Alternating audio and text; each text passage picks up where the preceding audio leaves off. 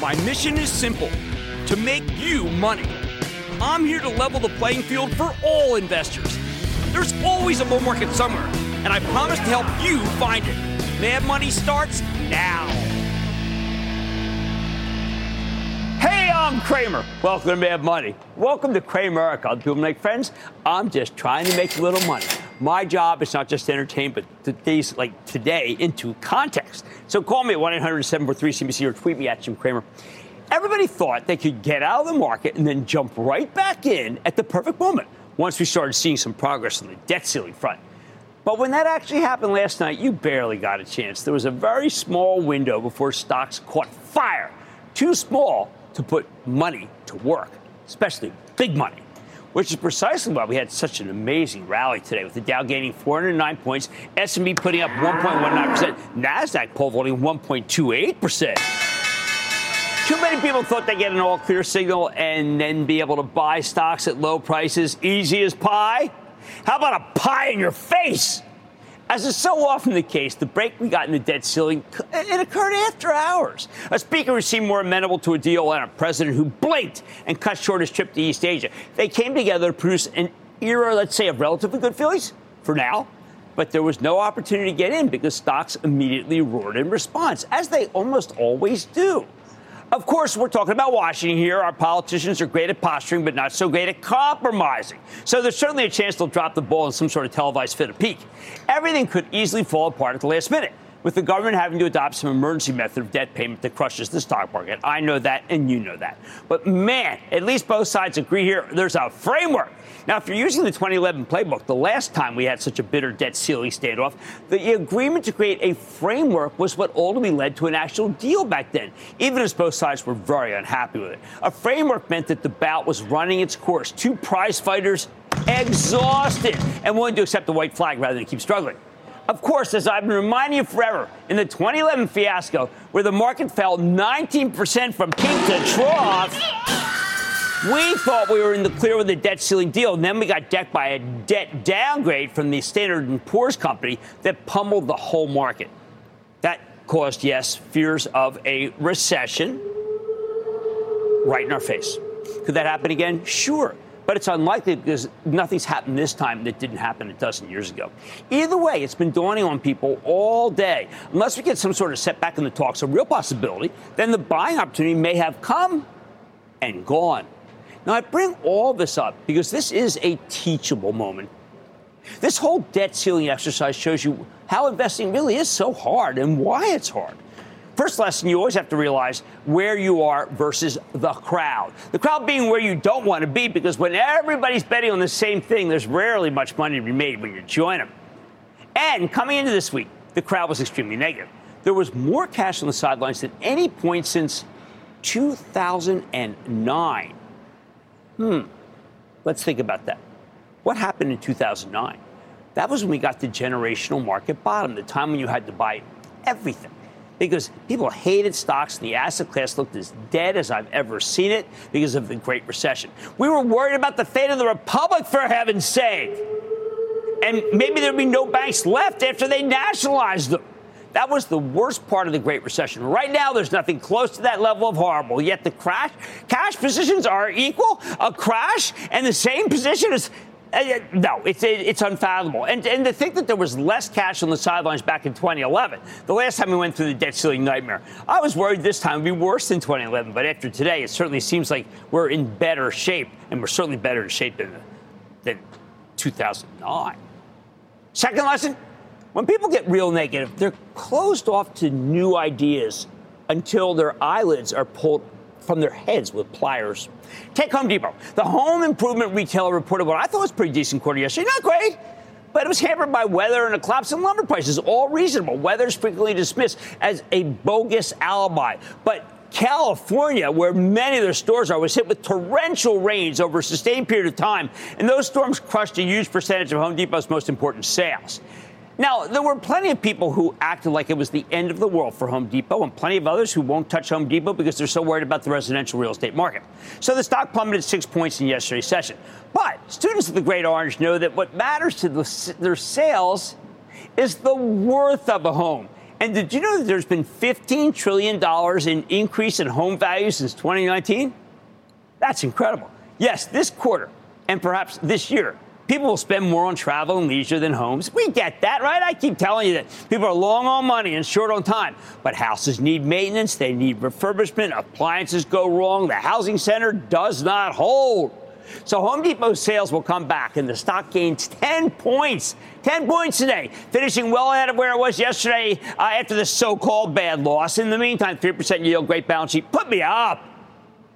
Same thing happened to Target this morning. You had an upside surprise, a genuine one, but people were way too fearful until they weren't.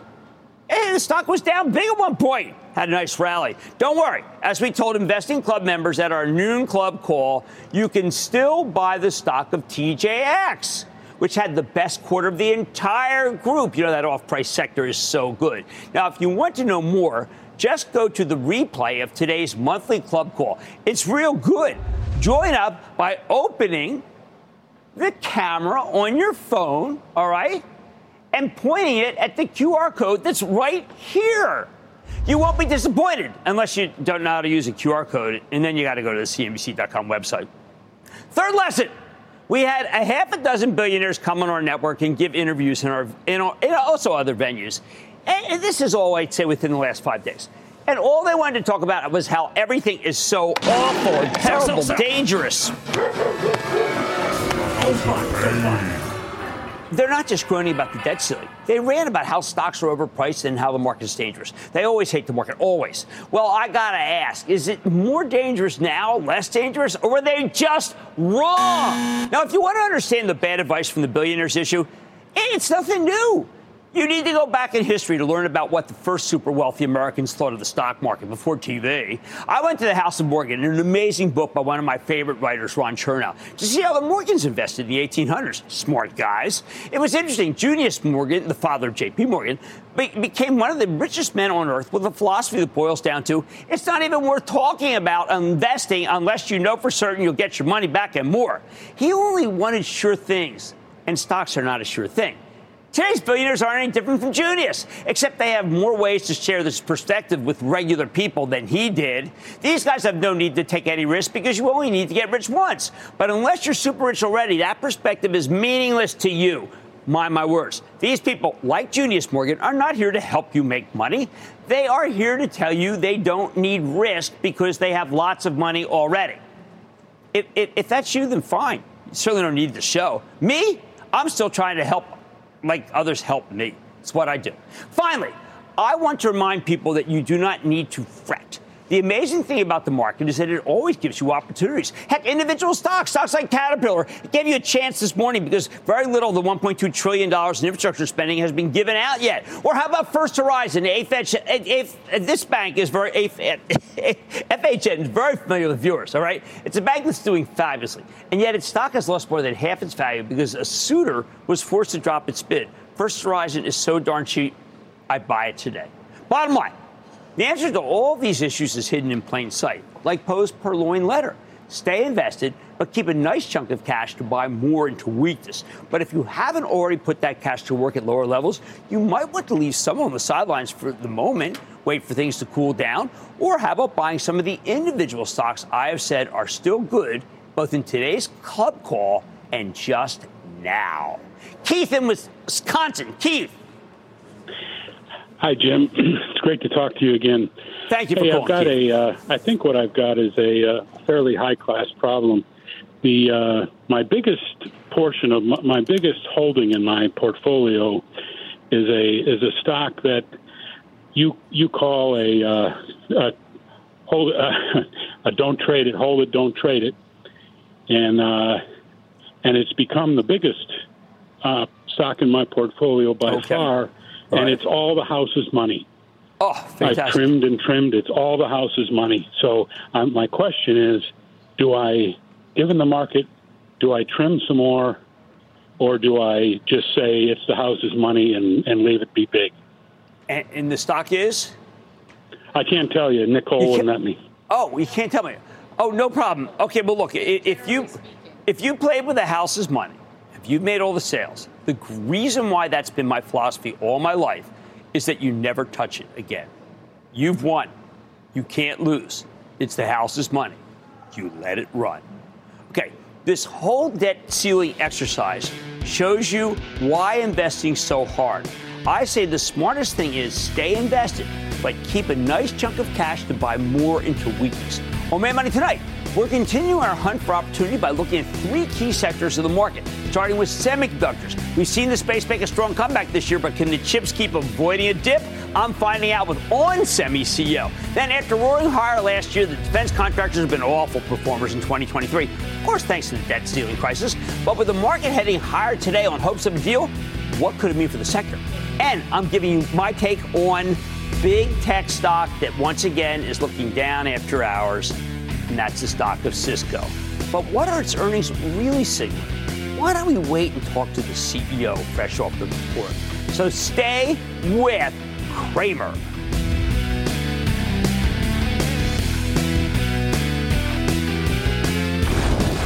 Don't miss a second of Mad Money. Follow @Jim Cramer on Twitter. Have a question? Tweet Cramer. #MadTweets. Send Jim an email to madmoney@cnbc.com or give us a call at 1-800-743-CNBC. Miss something? Head to madmoney.cnbc.com.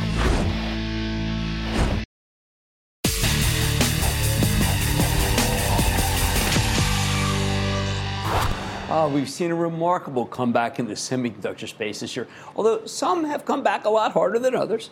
Take OnSemi, one of our favorites, the maker of power management and signal amplification chips, with a focus on the automotive and industrial markets, red hot. Here's a stock that's nearly doubled from last year's lows in just 10 months' time. At the beginning of the month, OnSemi reported a magnificent quarter, excellent guidance. So good it sent the stock soaring 9% in a single session. And it just won't stop, thanks in part to a very bullish analyst and well-attended Analyst Day event yesterday, where management announced some incredibly encouraging long-term financial targets that we're going to get into. So can this stock keep climbing? Let's check in with Hassan El-Khoury. Now, Hassan is the president and CEO of OnSemi. We're going to get a better read on things. Mr. El-Khoury, welcome back to Mad Money. Thank you. It's great to be back. You have set out some goals that I don't think people realize are incredibly aggressive. Compound annual growth of 10 to 12% you're looking for the next 5 years. Tell me how that's possible. Look, when we are targeting the sustainable ecosystem that I presented yesterday, vehicle electrification in the infrastructure to support the electrical vehicles, all of these are growing above 20%. So when you peg the whole company and you double down on these sectors with these mega trends, we will end up growing at 3x the market that is forecasted to grow at 4. For us, is 10 to 12. Just by being more aligned to the sustainable ecosystem. And with that growth, you are talking about some margin improvement that I think is like the old days when Intel was the only game in town. You've got a Fab Right strategy. That's new to me. I don't know that. So when we started this journey, we talked about Fab Lighter, right, which is really resizing our fab footprint. We've done that, mission accomplished. Fab Right is now taking the existing, what we have, and making it right, meaning get the mix right in every fab to get the best products out at the right cost targets. Because every fab is very different depending on what products you put in it. Some are better at 8-inch, some better at 12. That's the Fab Right, is getting everything where it belongs the right way. Now, you must be doing it right, because I talked to all the automakers, and you were the one part of the problem that wasn't part of the problem. You always gave the auto companies what they needed. How are you capable of meeting that demand? Looking back at the last 2 years, when we started this journey, auto and industrial was about 60% of our total revenue. Last reported quarter, we were 79%. We made hard choices to walk away and de-emphasize other markets to prioritize the auto and industrial, because that is our strategy and that's how we're going forward. Well, look, you got. I'm looking at these companies. NIO, everybody's crazy about NIO, but you've got Volkswagen. It's one just the largest. It's incredible. But then Zeekr, BMW, Mercedes-Benz. You've got all the marquee names. Premium business drives premium results, and you got to play with the premium brands. All right, but wait a second. Tesla commented at one point, not that long ago, a senior Tesla executive said the company at their analyst day that a new design for one of their future powertrains would use 75% fewer SiC chips than current models. Your stock took a hit. That made any sense at all that it took a hit? It made sense that it took a hit because of misunderstanding. Okay, but then explain it to us. That's right. When they got it, it recovered and then some. And we got back and above where we were even when that came out. Right. Because if you think about what they said, 75% less, but it's a different platform. They're talking about a very accessible, price-accessible vehicle, which means higher volume. That is not in the plans today, which is incremental for us. Okay. The other thing people don't realize is for onsemi, we do silicon carbide and silicon power, IGBTs. We're the only company that has vertical integrated silicon carbide and IGBT, which means we can give an optimized solution for the customer on either one or together, which we've been in production for the last 3 years, and we're the only company who does a hybrid module with both technologies And in you're it. doing that with longer-term agreements, so you know that the money's there for a long time. That's exactly it. That's the predictability of the results that we want to achieve. Well, how about the EVs, the Fisker, Rivian, Tesla? These are very, very good companies, but they're very speculative. Well, Tesla's no longer speculative, but the other ones, can they really? I mean, they need a lot of capital. They do, but for us, our focus is on having the technology, the future of EV technology, accessible to all of them. The market will decide. But for us, it's the level playing ground that we want to give everybody the technology and the innovation that we provide. We make it accessible to everybody. That's why we have a very broad geographical distribution and a customer distribution that also de-risks our long-term view of the market. Now, one of the things that's happened that's very exciting for me is that when we first had you on, the stock was in the teens, and a lot of people didn't believe. I came away with the impression of like, holy cow, I think these set of assets are about to be turbocharged by you. How about now? What's the difference? You get a lot more people to come and listen to you? Right now, oversubscribed. You know, we had our analyst day yesterday, a room full of people. Tremendous energy. Not just, it's more important for me, it's our teams and our worldwide team. A lot of them were with the company before I joined. Just the energy, the transformation, and that's what's going to carry that momentum. And that's, to be honest with you, it's very contagious, which is great. And one last thing, I know that you're thinking about the future. Penn State has a remarkable engineering school and does materials. You just made a memorandum of understanding with them for $8 million strategic collaboration. What could that do out in year 4, 5, 6?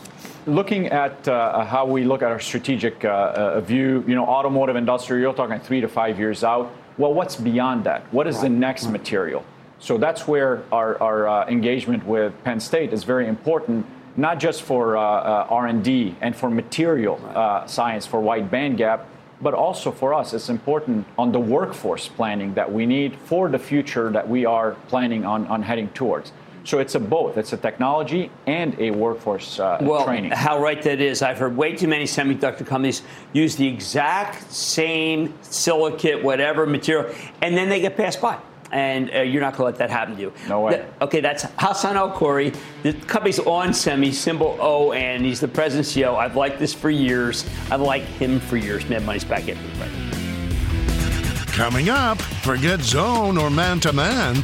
Cramer's running a stock-to-stock defense. Next.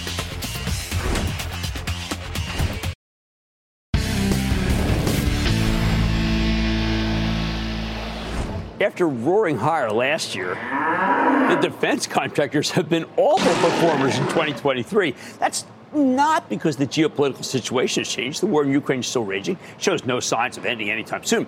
It's because of the debt ceiling crisis. Everybody's worried that any deal to solve the debt ceiling impasse would include major cuts to defense spending, because that's what happened in 2011. Back then, the Democrats and Republicans ultimately, they had to compromise on something.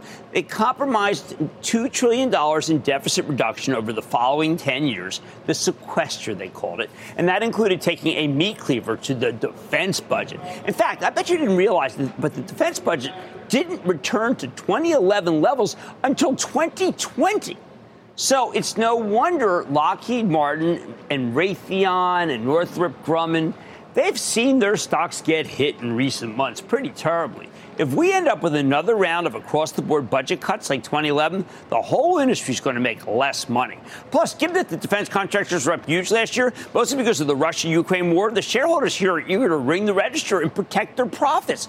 Hey, make no mistake, nobody's selling the defense stocks in response to bad results, because the results, they've been excellent. Lockheed Martin posted a huge bottom line beat a month ago with a much higher than expected backlog. The stock initially jumped in response, but since then it's given up all its gains and then some, because nobody cares. Raytheon delivered a really impressive set of numbers 3 weeks ago, and Northrop Grumman did just fine, even raised their full-year earnings forecast. Again and again, though, the stocks just haven't been able to get any traction at all.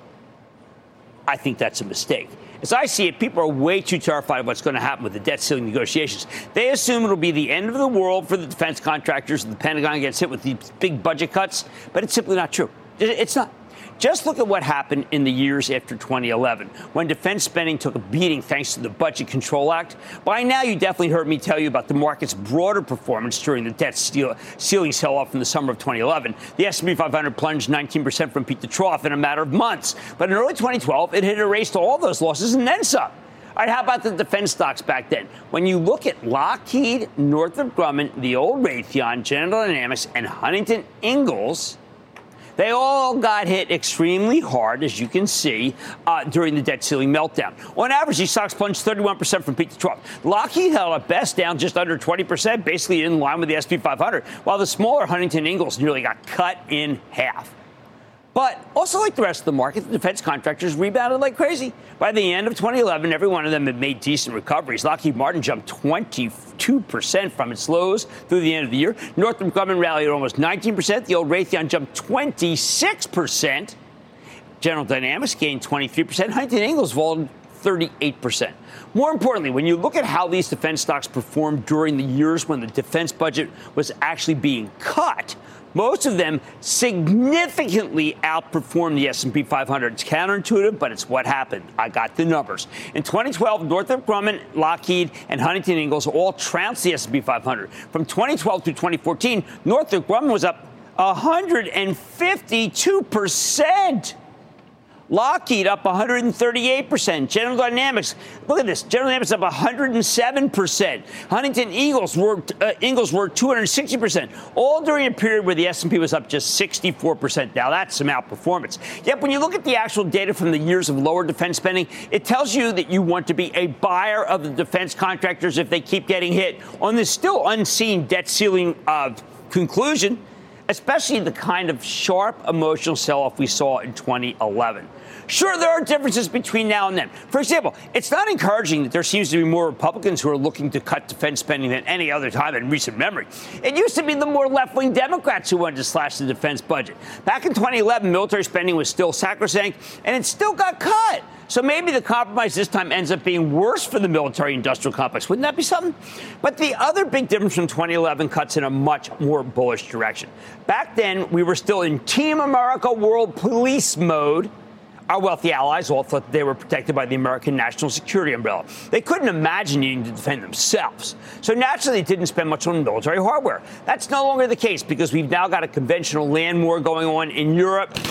I think it'll be far more difficult to push through deep cuts in the defense budget at a time when Russia's openly hostile to the West. And we've got growing fears that China might take a swing at Taiwan, especially if the Russians end up getting away with their invasion of Ukraine. Believe me, they're watching. Remember, as I've explained before, much of the military aid we've been sending to Ukraine comes directly from the stockpiles of the United States and our allies. So then it needs to get backfilled in the coming years. That means much more spending by our government and our allies. Otherwise, we won't have the hardware we need to protect ourselves. So regardless of what happens with the debt ceiling negotiations, Russia's invasion of Ukraine will be a multi-year tailwind for the defense contractors, even if the war somehow ends tomorrow. We're going to have to spend a fortune just to rebuild our stockpiles. For example, this past weekend, Germany announced a new $3 billion package of military aid for Ukraine, including tanks, anti-aircraft systems, and ammunition. Not only is that a positive story for the Ukrainian military, it also represents future sales for the defense industry, as the Germans need to replace this stuff for their own use. And our debt ceiling negotiations have nothing to do with defense spending by our newly imperiled European allies. Please don't forget that the war in Ukraine is acting as a kind of proving ground for all sorts of new weapon systems. Think those shoulder-mounted Javelin missiles that helped the Ukrainians take out so many Russian tanks early on? That's a Lockheed Martin-Raytheon joint venture. Or how about Raytheon's latest Patriot missile system, which has reportedly been very effective at shooting down Russian missiles since arriving in country? Just yesterday, Ukraine's Patriot missile system defended Kyiv from a barrage of Russian missiles, including their widely touted hypersonic missiles, which got knocked out of the sky like everything else because of a software adjustment by Raytheon. Amazing. You could argue the war in Ukraine is the best advertisement these companies have. I know that's a terrible way to put it. But in the end, these are indeed merchants of war we're talking about. At least this time, their products are being put to use for an unambiguously good cause. Here's the bottom line. If 2011's any guide, things could get really bad for the defense stocks over the next couple of weeks as we get closer to the debt ceiling deadline and its conclusion. But again, based on history, as the defense contractors come down, if they still do, their stocks are worth buying. I think some are worth buying now.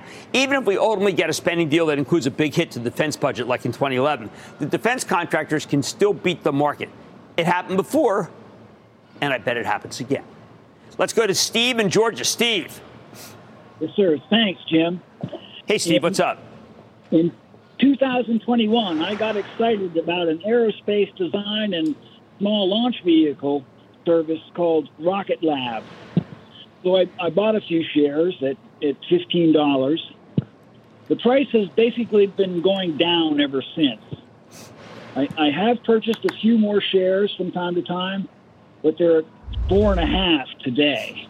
Right.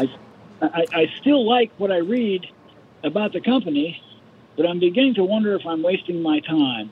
I think that I know this is a critical judgment, but I do believe you are wasting your time. And the reason I say that is because no company that is losing money gets recommended on the show that is Mad Money. And Rocket Lab isn't making money. I prefer to see you in I'd rather see you in Raytheon Technologies, which is a very good company whose stock is down a lot. But because it has a large dollar amount handle, so to speak, in the 90s, people don't want to buy it. That's wrong. I'd rather buy one share of that than 10 shares of this. Let's go to Andrew in New York. Andrew. Hi, Jim. How are you? I am good, Andrew. How about you? Good. Thank you for taking the time to have me on your show. I'm thrilled that you're calling. So I wanted to ask you about Boeing. And when do you think it'll return to pre-COVID levels of demand for airliners? All right. And you raised an interesting question. I'll tell you. The answer is that it already has when it comes to demand. The problem is the supply or making them, and they keep having problems. Now, I will tell you that Phil LeBeau, who follows it very closely, has really, I think, explained a lot of it to us. Things are getting better at Boeing. Why are we not buying Boeing for our charitable trust? As I told club members today in our club call, we prefer Honeywell. Why? Consistency, and you get the cockpits from both Airbus and Boeing. Honeywell is the way to go. I told the club, and I'm telling you. Look, if 2011 is anybody's guide, as the defense contractors come down, and they have been, I think their stocks are pretty simple. Much more Mad Money ahead, including, how about this debt ceiling standoff? It's beginning to reverberate in Silicon Valley. As worries over tech spending hangs over tech companies, I'm sitting down with the CEO of Cisco after earnings to find out what he is seeing. Then I'm giving you my take on some of the wildest answers we got from Elon Musk in his wide-ranging interview with my friend, colleague, and partner, David Faber, last night. And all your calls rapid fire tonight's edition of the Lightning Round. So stay with Cramer.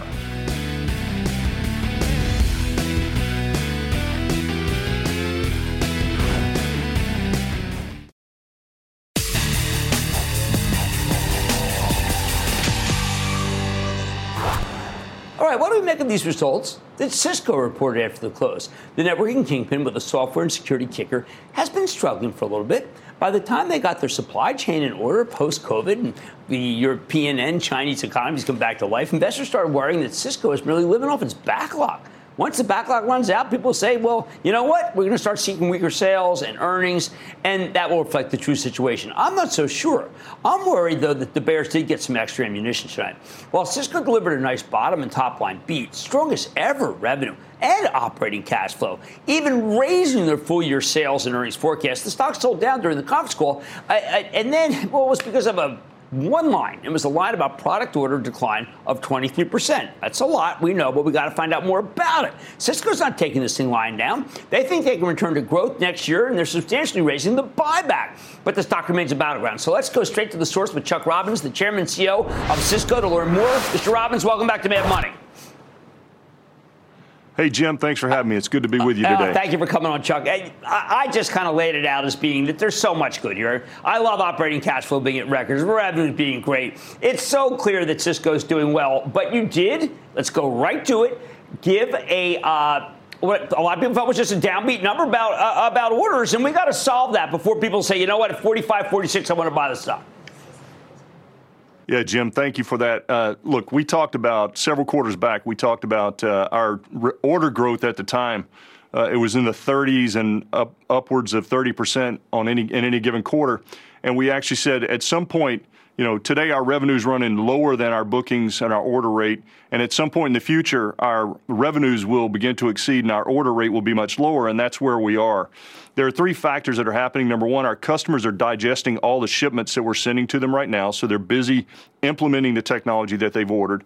The second is our lead time normalization. So our lead times have come down 40% in the last 2 quarters. So that's reducing the need for our customers to place these long, outbound orders, that they need a year from now. And the third is obviously the macro situation. So from a sequential perspective, from Q2 to Q3, we didn't see any real shift in demand momentum from our customers, and we don't see any as we enter the next quarter. So we'll see how it goes, but it's not too unanticipated and not too much of a surprise to us. Well, I think what's difficult, Chuck, is that I know you described it plain and simple. I remember exactly what you said. You were right here talking to me.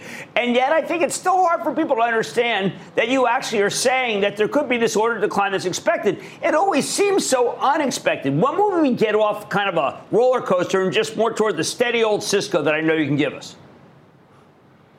Well, I think we need to deliver very consistently, which we've done. If you go back to September of 21, we did an analyst conference, and we said over the long term, we're going to grow revenue 5 to 7% and earnings per share 5 to 7%. When we exit FY24, based on what we know today, we'll be in that range on the revenue front, and we'll be above that range on the earnings per share front. So we've actually delivered what we said we would deliver. Obviously, the pandemic changed sort of how the linearity worked there, but we had positive growth last year. We grew double digits this year, and we'll see positive growth again next year. So I'm proud of what the teams are doing. All right, so let's go a little 30,000 square feet, 30,000 feet high. And this is why I want to do this. See, I think, Chuck, we're too in the weeds here with each quarter. You have some very fundamental things that are going for you. And I think if we talk about those, then people realize that tomorrow at $45, you're getting a great opportunity to buy Cisco. Well, first of all, if you think about all the things that our customers are working on, they're re-architecting for this multi-cloud environment. They're all trying to deal with hybrid work. They're re-architecting applications. They're dealing with cybersecurity in this new distributed world. They're all focused on sustainability. And these are all areas that our technology plays an incredibly important role. But then the topic that everyone's talking about right now, artificial intelligence or AI, in the web scale space, this infrastructure that's going to be built out for AI is so exciting. And if you look back almost a decade ago when the first wave of the cloud build out began, we were admittedly, we were left out of that because we didn't have the right technology. I would say today we already have design wins. We're already running the infrastructure, the networking infrastructure for some of these large language models. And I think we're better positioned than anybody else to actually take advantage of this over the next 5 to 7 years in a market that's going to be billions growing 40% annually. So we're pretty excited about all the opportunities. All right, so I like this stock of NVIDIA. I like the company. They've got all these cards and they're a giant amount of computing power, and they sit somewhere, and they're obviously not sitting on top of where the client is. Where does Cisco fit in between all that computational power, the generative AI, and the actual customer? Well, you need to connect all of the GPUs, and today they're connected by a technology called InfiniBand. But in the future, the customers want to move to Ethernet, and then they want to move to something called a scheduled fabric or Ethernet Plus. And those are two technology areas that we are leading the market with. And so we think as they make that transition, which we're already seeing them do, and we're seeing them want to move to these new types of infrastructure, that's where we play, and that's where we've already won some design wins, so we're pretty excited about that. All right, so the design wins are from what? The customers themselves? Because I think it's these service providers that always seem to get in the way. Are they back as being the fulcrum of your orders? Well, these are the web scale players. They're building out this AI infrastructure, all of the GPUs they need to put in to actually process these large language models. That has to be connected with networking, and that's where we play. Well, to me, that would mean if I were you, I'd be buying a lot of stock back now when people come to realize that where you play, the stock should be higher. Well, if you think about the three things we talked about, Jim, we committed to, modest growth in FY24, given that we grew double digits this year, but we also said we're going to grow earnings per share faster than we're going to grow revenue, and we're going to increase our buyback in line with what we've done the last couple of quarters. I think we did $1.3 billion this quarter, and we're going to do that much more consistently over the next coming quarters. So I think we may be thinking the same thing that you're thinking. All right, and then the last thing I need to think about is this term living off the backlog. Totally confuses a lot of our viewers. Can you explain why that's not the way to look at Cisco? Well, the irony is that it's almost like people believe the backlog just showed up. This was demand that our customers placed orders against, and they were ordering ahead because of our extended lead times, and now they're digesting that technology. What it says is for us to have the backlog the size we have it today says that our customers love the technology, it's in demand, and now they're actually just implementing it. So, we're going to end the year with a backlog that's still double what we would normally have at the end of any given year. We have $32 billion in RPO. We have $24 billion in ARR. And so we have a reasonable amount of visibility to the next 12 to 15 months. And so it's something that we're working through, but it's reflective of the customer's desire for our technology. Okay, I think we leave it there. It makes a ton of sense to me. I hope it does to you. Chuck Robbins, Chair and CEO of Cisco. Thank you, Chuck. Thank you, Jim. Mad Money will be back after the break. Coming up, what's in your mind, Cramerica? Give us a call. The lightning round is storming the NYSE. Next.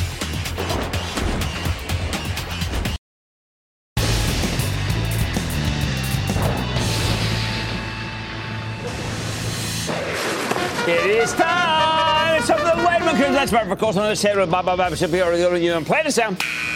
And then the lightning round is over. Are you ready? Time for the lightning round. I'm going to start with Josh in California. Josh. Hi, Mr. Cramer. I'm a college student trying to add to my portfolio. I was going to ask you about T3 AI, but after the interview with Tesla, what do you think about adding Tesla to my portfolio? I would say absolutely yes. I would add Tesla. I'm going to add Tesla and Faber. I'm giving you a twosome. Let's go to Mark in Iowa. Mark. Hey, Jim. First of all, a big thank you to Jeff and yourself for a good meeting today. Oh, thank you. Jeff is so good. He introduced a great new name. How can I help you? Well, what would you recommend for people that are being offered $25 a share cash plus 2/3 of a share of ONEOK for their Magellan Midstream partnership? Okay, so I'm talking with Jeff. We sit next to each other, and I would say, you know what, Jeff, this ONEOK looks darn good. And Jeff reminded me we don't really care for those pipeline companies, so I say take the money and stock and run. And thank you for the kind words about our club meeting. Let's go to Dave in Illinois. Dave! Dr. Cramer, today is Wednesday. It's anything that can happen day at the old Mickey Mouse Club. How are you, my mad friend? I am doing so well. And, Dave, I've got to tell you, I'm trying to arrange another trip to Chicago coming up, but I want to do it before it turns -5. What's happening? Sounds good. Jim, earlier this month, this manufacturer and seller of diagnostic products reported a monster quarter. So, Jim, let's revisit Lantheus Holdings. No, I love these medical device companies. You come to me with such great ideas, David. You know what? The answer is yes, and I know it's run a lot, but when you get them in a sweet spot like that, they're not going to be done. Great call by you. Great call. Let's go to Rick in Pennsylvania, please. Rick. Hey, what's up, Jim? This is Rick from the other side of Pennsylvania. Well, the wrong side, but that's okay, because the two sides of every story. What's going on? Yeah, buddy. Hey, I wanted to ask you about a company here. It's a semiconductor company, and they had an okay earnings this year, or this last quarter, and their moving averages are all lining up real nice. Looks like they could have a breakout. The only problem is they're in Taiwan. I'm talking about HIMAX, HIMX. You know what? You said it. You answered the question. The only problem is in Taiwan. I don't want the risk. And look, I listened to Elon Musk last night, and I'm going to be addressing the question about what happens in Taiwan, but I don't need that headache on top of the headache of owning a semiconductor stock that just advanced too much. Now we're going to Frank in New York. Frank, booyah, Jim. Good to talk to you. Same, right back at you. I'm in the house of pain big time, Jim. I bought the stock. I thought they were in the right area, energy storage, and I think even you liked it at one point in time. STEM. What am I doing with this? Oh, my stock? God, STEM, look, because they blew it. Hey, listen, they just blew it. They did not deliver, and that's what happens periodically, and it's such a bummer, and I am sorry. And that, ladies and gentlemen, conclusion of the Lightning Round. The Lightning Round is sponsored by TD Ameritrade. Coming up, there were insights aplenty when David Faber went tete-a-tete with Elon Musk. Cramer focuses on the elephant out east. Next.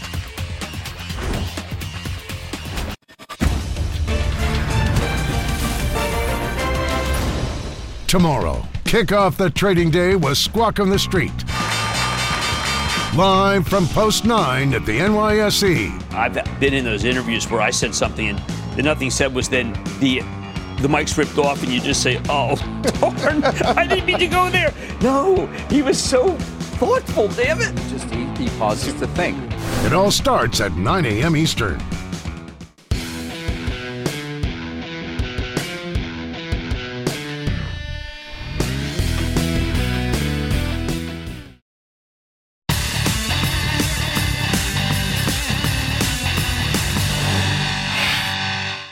Do you think, for example, China will make a move to take control of Taiwan?